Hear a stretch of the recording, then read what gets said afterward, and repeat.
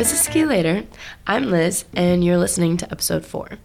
On today's episode, I wanted to kind of go over different types of skis and specifically what they're used for. So the first thing that I wanted to kind of cover, because I think it's important when I'm talking about different types of skis, is explain the term rocker and camber. Because if you are prominent in the ski world, you've definitely heard either one of those terms or both of those terms at least once.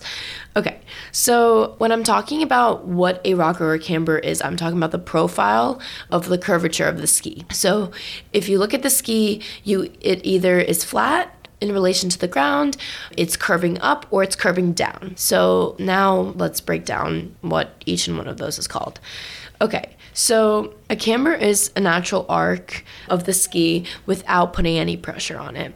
And it's important to consider when you make a decision on what ski or snowboard, because there are cambers and rockers in snowboards as well.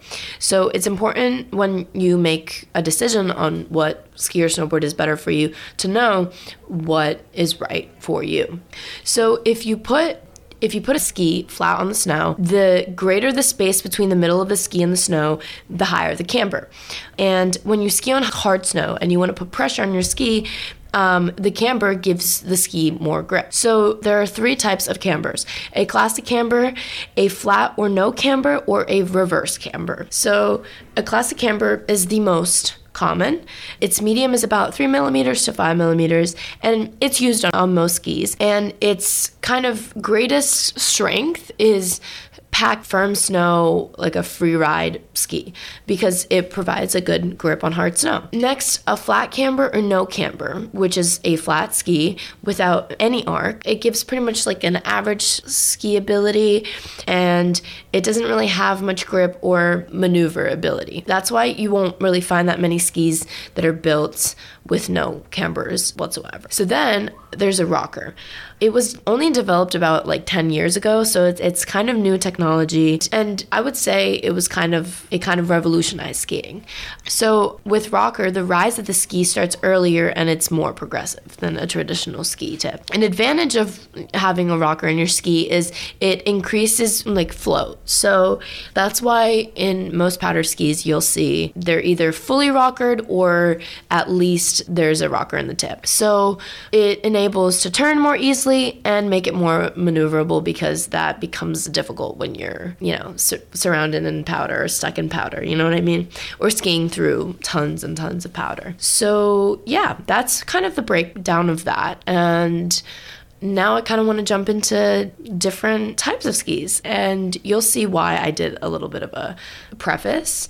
I prefaced my episode by talking about a rocker and a camber, and you'll see why, because I'm going to be incorporating that into each type of ski. So yeah, it changes everything once you start to understand the logistics of skis, and you'll understand why they feel how they feel, or the difference between different skis, and like I said, how they feel differently depending on different models and different skis. So that's pretty much like a very basic but detailed explanation of a rocker and a camber. So next I want to kind of jump into talk about skis. And the first ski I'm going to start off with is an all-mountain ski. So all-mountain skis are the most popular, most basic ski, and it's an all-terrain ski, and it's pretty much a directional design to work in wide range of snow conditions.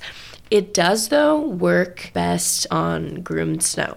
So for the dimensions of the ski, it does vary depending on the model. So usually from 85 to 105 millimeters. And you'll see in the design of the ski, looking at it, the tips are usually wider and the tails are usually smaller. And the ski is actually a combination of a rockered tip and a cambered midsection. So pretty much as it's described, the rocker is going to be towards the back of the ski and the camber is going to be in the middle. Because it's an all-mountain ski, the rocker tip is going to help for easier turning and a good flotation for skis, kind of in powder, and the cambered in midsection is going to provide kind of a edge control, if that makes sense.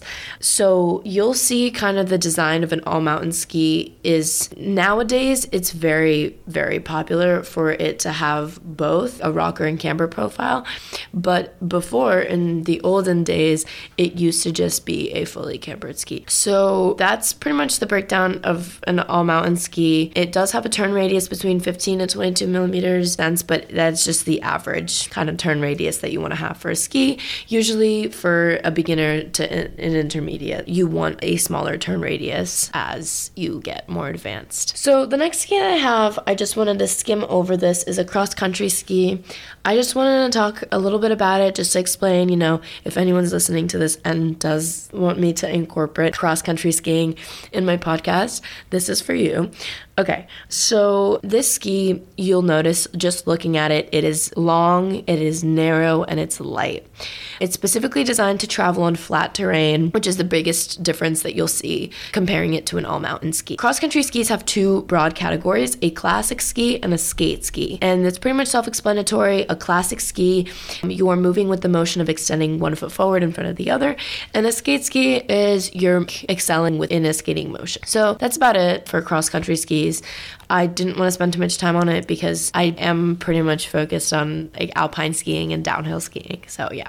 But also to throw in there, if you were looking for a specific brand, Fischer was voted best cross-country skis in 2022. So yeah. Okay, next, moving on to powdered skis. So powder skis are they're very different from an all-mountain ski. So you'll notice, like I said, looking at it, you'll notice the ski's wide, the binding's big, and this is because it's created to float and be stable in deep powdered snow. A powder ski is fully rockered, or at least has a rockered tip, because like I explained, a rocker helps you stay afloat.